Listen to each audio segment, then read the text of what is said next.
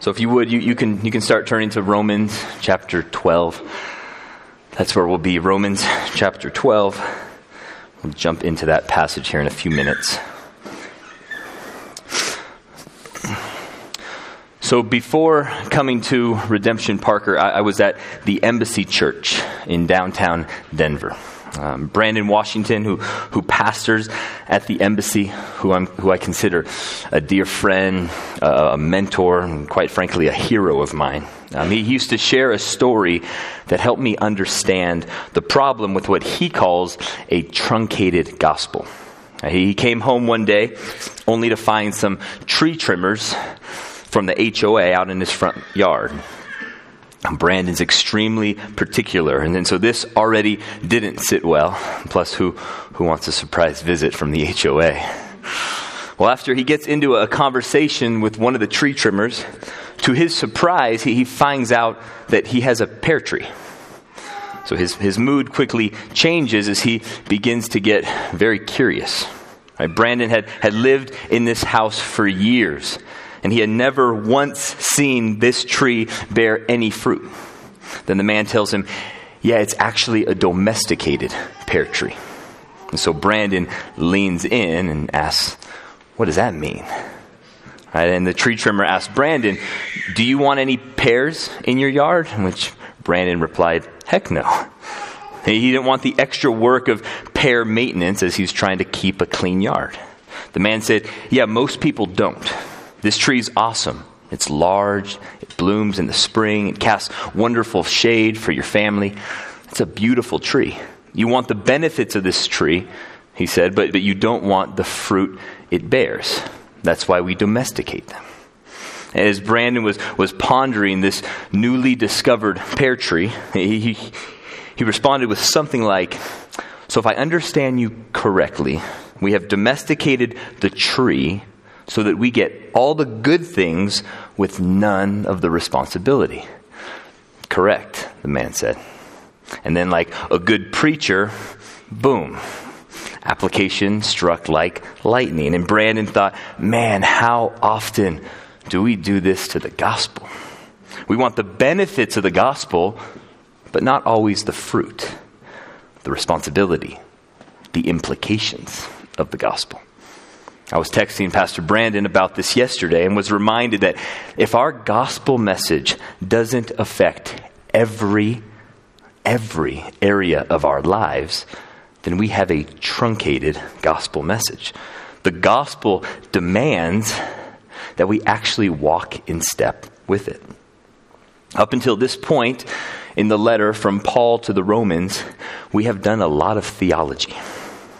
But for Paul, theology is never done in a vacuum. Theology for Paul is lived. And so for the rest of this letter, we get to see what this lived theology looks like. Now, even though there has been some tough passages in Romans 1 through 11, right? We still love Romans 1 through 11, right? I mean, we're an Acts 29 church. We love the gospel. And that's what Paul's been laboring over for 11 chapters. I mean, don't we love the fact that we're justified by grace alone, through faith alone, in Christ alone? That our sins are forgiven? The gospel gives us that. But what if, just what if, there's more to Paul's gospel? This morning, the Apostle Paul is going to ask us, hey, Redemption Parker, you can know the gospel, love the gospel, be saved by the gospel, but do you live the gospel? For us in the suburbs, especially in the dominant culture, the temptation for a truncated gospel message is actually rather tempting. I mean, it saves us, it rescues us from hell, and then leaves us alone to live our coziest life now, however we so choose. In our passage this morning, Romans 12, verses 9 through 21, we don't have words like justification, faith, grace, propitiation, election, like we've seen through the first 11 chapters. What we do have is over 30 commands in just 13 verses. And if we remember from Romans chapter 1, one of Paul's purposes in even writing this letter is to bring about what he calls the obedience of faith. The obedience of faith that comes from the gospel. That's what Paul is about to get into. The obedience of faith. What does faith look like in real life? The gospel lived. Yes, we are saved through faith and faith alone. Right? We've heard this week after week after week in the book of Romans. But Paul is going to show us this morning that as the gospel is believed, it also must be lived. The gospel must be lived. So if you're not already there, please open your Bibles to Romans chapter 12. Romans chapter 12. Before I attempt to explain what this passage means by what it says and hopefully bring application along the way, I want to read the entire passage. Romans chapter 12, starting in verse 9. This is the word of God. Let love be genuine. Abhor what is evil. Hold fast to what is good. Love one another with brotherly affection. Outdo one another in showing honor. Do not be slothful in zeal. Be fervent in the Spirit. Serve the Lord. Rejoice in hope. Be patient in tribulation. Be constant in prayer. Contribute to the needs of the saints and seek to show hospitality. Bless those who persecute you. Bless and do not curse them. Rejoice with those who rejoice. Weep with those who weep. Live in harmony with one another. Do not be haughty, but associate with the lowly. Never be wise in your own sight. Repay no one evil for evil, but give thought to do what is honorable in the sight of all. If possible, so far as depends on you, live peaceably with all. Beloved, never avenge yourselves, but leave it to the wrath of God, for it is written, vengeance is mine, I will repay, says the Lord. To the contrary, if your enemy is hungry, feed him. If he's thirsty, give him something to drink. For by so doing, you will heap burning coals on his head. Do not be overcome by evil, but overcome evil with good. Right, that passage kind of preaches itself. We can just pray and head out of here. 35 imperatives, commands, in just 13 verses. All right, and now, honestly, each one of these commands could be a sermon in and of itself, or we can be here all afternoon and have one 35-point sermon. Instead, as we unpack Paul's list of commands in this passage, we'll bunch them into 9 marks. 9 marks. Each of these marks will show us what it looks like to live out the gospel. Okay, so mark number 1. Mark number 1, love. Look down with me at verse 9. Verse 9, under the ESV, uninspired but helpful heading, marks of the true Christian. Verse 9, let love be genuine. Now, almost all English translations turn this into an imperative. But in the Greek, there's actually no verb. A literal translation would be sincere love, period. Which causes some to interpret this entire passage as a definition of love. Now, I personally don't think that's what Paul is doing here, although we will find out in a couple weeks, love is the fulfillment of all commands. And as Paul says in his famous love chapter in 1 Corinthians 13, without love, nothing matters, not even martyrdom.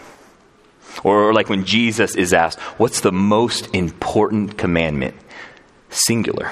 He answers by saying, love the Lord your God with all your heart, soul, mind, and strength, quoting Deuteronomy. And then he says a second is like it, love your neighbor as yourself, quoting Leviticus. And then he confuses everyone at the end by saying, there is no greater commandment, singular, than these, plural. Jesus is saying you can't do one without the other. If you love God, you will love your neighbor made in God's image. Right? Orthodoxy, right belief about God, is dead apart from orthopraxy, right practice, right living. Or like in the book of James, which we'll spend the summer in, says, faith without works is dead. We need to be doers of the gospel, not hearers only. So yes, genuine love must undergird everything we do as God's people. We are called to love. Sincere love. Genuine love. Not hypocritical love. Let's keep reading. Abhor what is evil. Hold fast to what is good. So contrary to how many define love in our culture, love is not the same thing as tolerance, acceptance, inclusivity. No, true love hates evil. Truth is not relative, and love abhors what is false, what is evil, what is opposed to God. And on the contrary, it clings, it holds fast to what is good. And good not based on our opinion of what good is, but on what God declares to be good. And just a quick point of application. We'll run our application kind of through the sermon today, especially in our cultural moment of the sexual revolution. Right? Let's remember, as we abhor evil, let's remember that Jesus did hang out with sinners. Right? The ones the culture deemed as filthy. And I say that just so in our abhorring and in our hatred of evil, and we must call sin what it is, sin, but we must never abhor or hate a fellow image bearer, even if we disagree on their lifestyle. And we will disagree with folks, right? Truth is offensive and love abhors what is evil. But we look to Jesus who embodies grace and truth. Grace and truth. And as his followers, we must do likewise. So if anything, let this command cause you to turn inward first, see the evil in our own lives, hate it, repent of it. Oh, wretched man that I am. And praise God for Jesus and forgiveness. And then with that attitude, let me get outside my comfort zone and care for those who maybe even the church has ostracized and go love on them. Grace and truth. We don't compromise truth. We abhor evil. We call sin, sin. But we must lead with grace. Okay, let's keep going. Verse 10. Love one another with brotherly affection. Outdo one another in showing honor. Let's remember who Paul is writing to. Context is king, and the Bible will never mean what it never meant. So he's writing to Jews and Gentiles, the church in Rome, a hostile environment. But a separate Jewish congregation and Gentile congregation might sound like a good idea, but not to Paul. That's not an option. Because of the gospel. These culturally different people must welcome one another into the household of God as siblings. These two Greek words in verse 10 evoke family love. You'll know one of them, Philadelphia, right? Brotherly and sisterly love. New Testament scholar Tom Schreiner says, Paul conceives of the church as a family that is even closer than one's biological family. For all are united to Christ as brothers and sisters. It's convicting, right? I used to be the guy who would make fun of Christians who I felt idolized the nuclear family until I got married and started having kids. And now this is my daily temptation. When Paul says love one another with brotherly affection, he's calling us, church, to love one another like family. Family. Because we are. Like when Jesus said, my mother, my brothers and sisters are those who do the will of my Father. Now, we don't exactly have the same multicultural church that they had in Rome. But Parker is slowly growing and becoming more and more diverse, so hopefully we will one day. But even now, as you think of the call to love one another. Who comes to mind? Do you think of the ones you already enjoy and hang out with? The ones who are like you with similar interests, same life seasons, who share your political views? Because those people are easy to love, right? Verse 10 in the NIV says, be devoted to one another in love. Honor one another above yourselves. We need to remember the entire church, old and young, married, single, rich and poor, Republican and Democrat, male and female, is the family of God whom this command is addressed to. So for instance, just one of many, many applications to this verse, cultivating loving friendships with those of the opposite sex. Your brothers, your sisters in Christ. In the movie When Harry Met Sally, there's a line from Billy Crystal who plays Harry, and he says, men and women cannot be friends. Cannot be friends. The sex part always gets in the way. Unfortunately, I think many in the evangelical church has taken this as gospel instead of the Bible's understanding of God's family. Brothers and sisters united and devoted to one another in love and honoring one another as siblings in Christ. Theologian Amy Bird has a wonderful book called Why Can't We Be Friends? Subtitle, Avoidance is Not Purity. In it, she says, men and women can't be friends until we stop letting the wrong voices tell us who we are. Our identity matters. In Christ, we are siblings in God's family, called to be devoted to one another and honoring one another above ourselves. Amen? Okay, time to pick up the pace if we're going to get through 9 marks. Mark number 2, devoted to Christ. Look at verse 11. Do not be slothful in zeal, be fervent in spirit, serve the Lord. According to Paul, there's not 2 categories of Christians, the on fire ones and the other ones.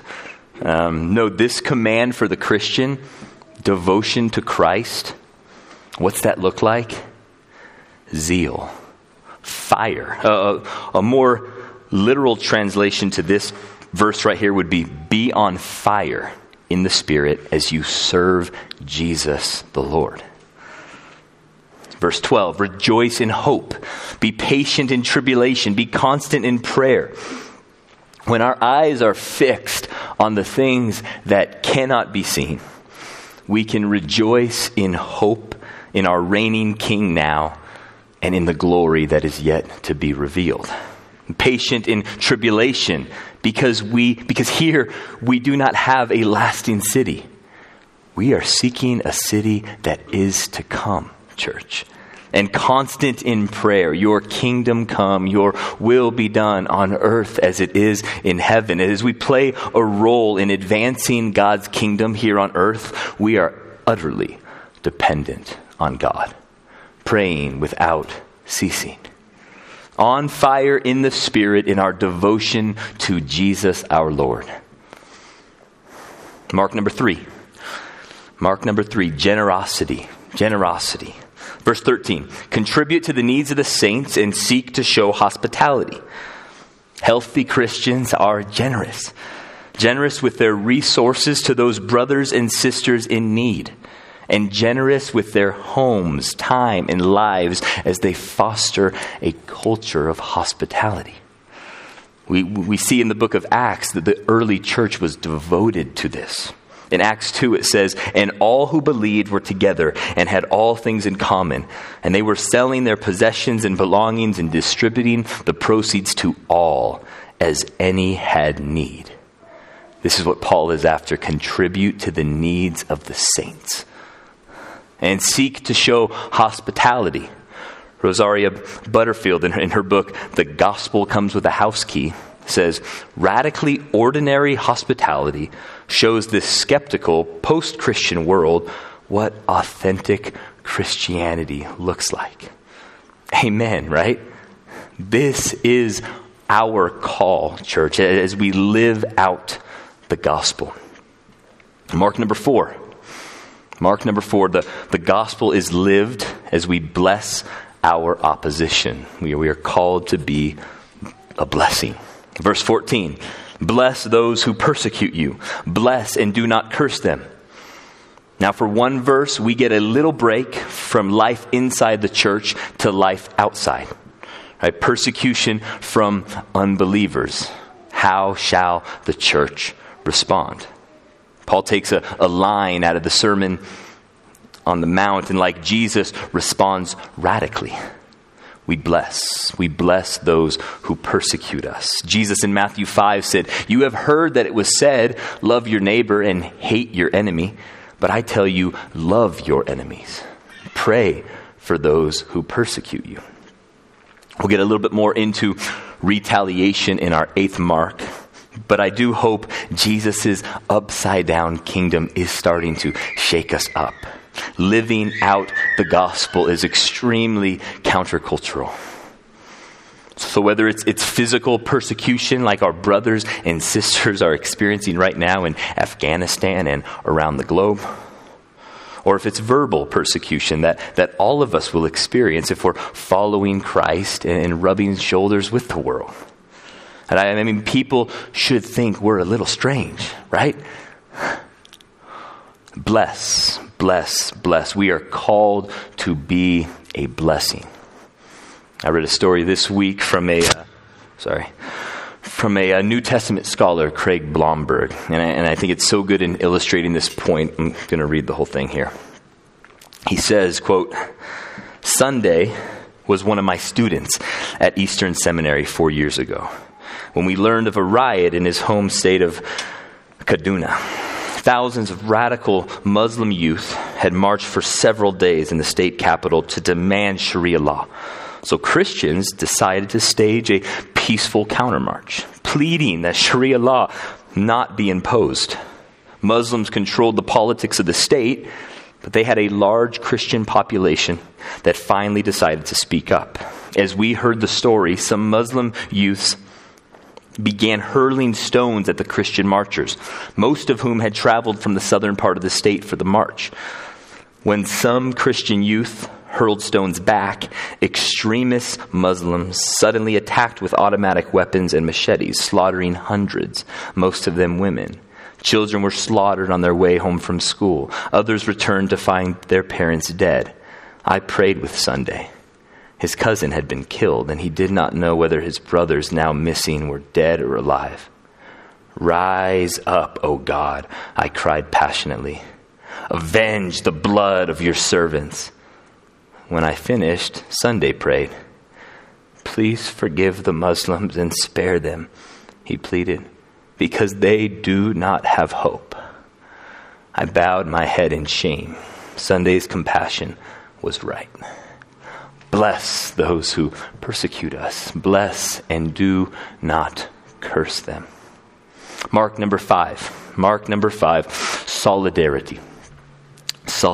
Verse 15. Rejoice with those who rejoice and weep with those who weep.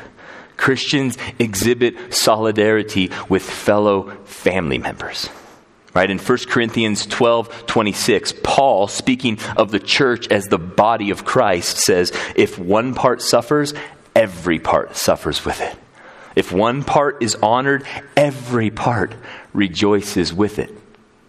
In our church alone, there are members in sweet seasons of blessing, with much to rejoice about and be happy in. Let's come alongside and rejoice with them, celebrate with them. Others are experiencing deep sorrow. All they can do is weep. Let's come alongside them and enter into their sorrow. We don't need to have the right words. Weeping is a form of lament, like Aaron talked about earlier. Words aren't always needed, but an incarnational presence is. And what kind of sorrows are worthy for us to weep alongside our siblings in Christ? H.B. Charles says, the Bible calls us to weep with those who weep It doesn't tell us to judge whether they should be weeping. The people of God are devoted to solidarity with their siblings in Christ, in joy and in sorrow. Mark number 6, unity. Unity. Verse 16, live in harmony with one another. Now this builds off what was just said about solidarity, but what an awesome moment the church has right now in redemptive history, right? The world is getting more and more polarized.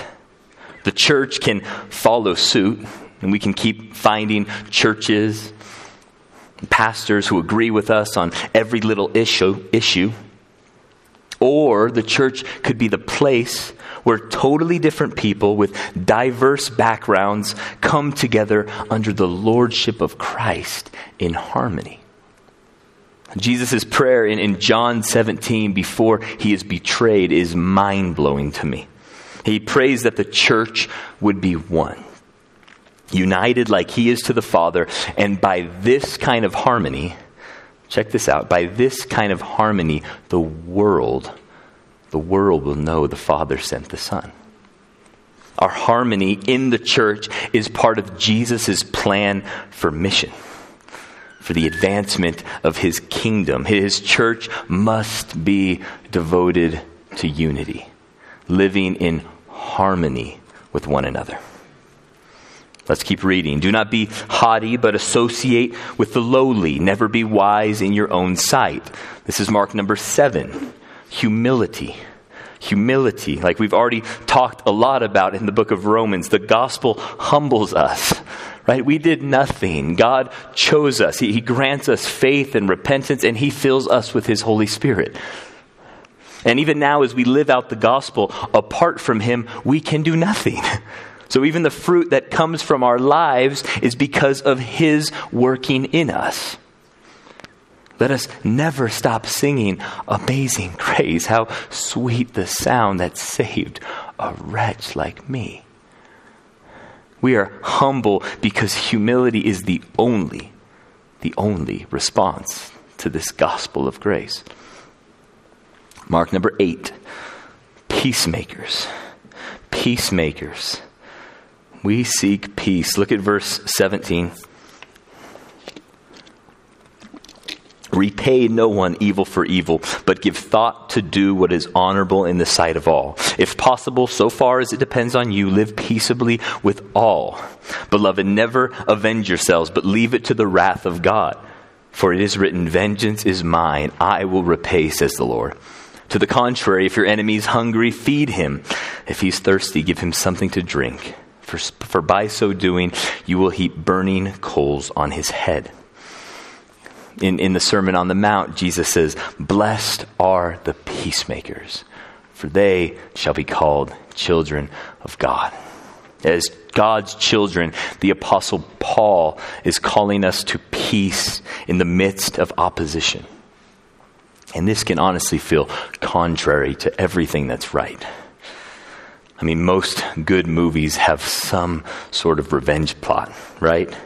In sermon prep this week, Pastor Mark and I went and saw the new Spider-Man.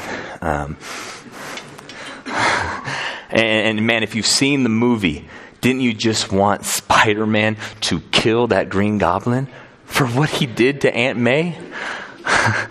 Or even the Princess Bride, right? Has that famous line, my name is Inigo Montoya. You killed my father. Prepare to die.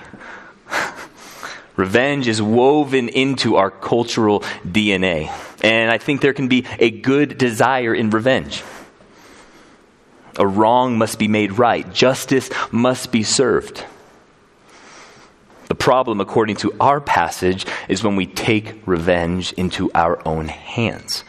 Revenge is exciting, but it is not the way of the Lord. God's people must be about peace. Live peaceably with all, our text says. Never avenge yourself. Leave it to the wrath of God. Christians must not seek revenge of any kind because God and God alone has the right to avenge, not us. We must know our role and play our role. And our role, church, is to be peacemakers.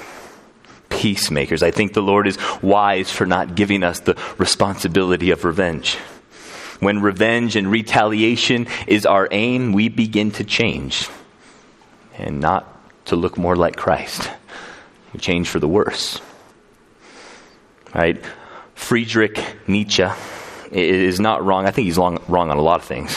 But he's not wrong when he says, beware that when fighting monsters, you yourself do not become a monster. For when you gaze long into the abyss gazes also into you. Paul quotes Deuteronomy 32 when he says, vengeance is mine, I will repay.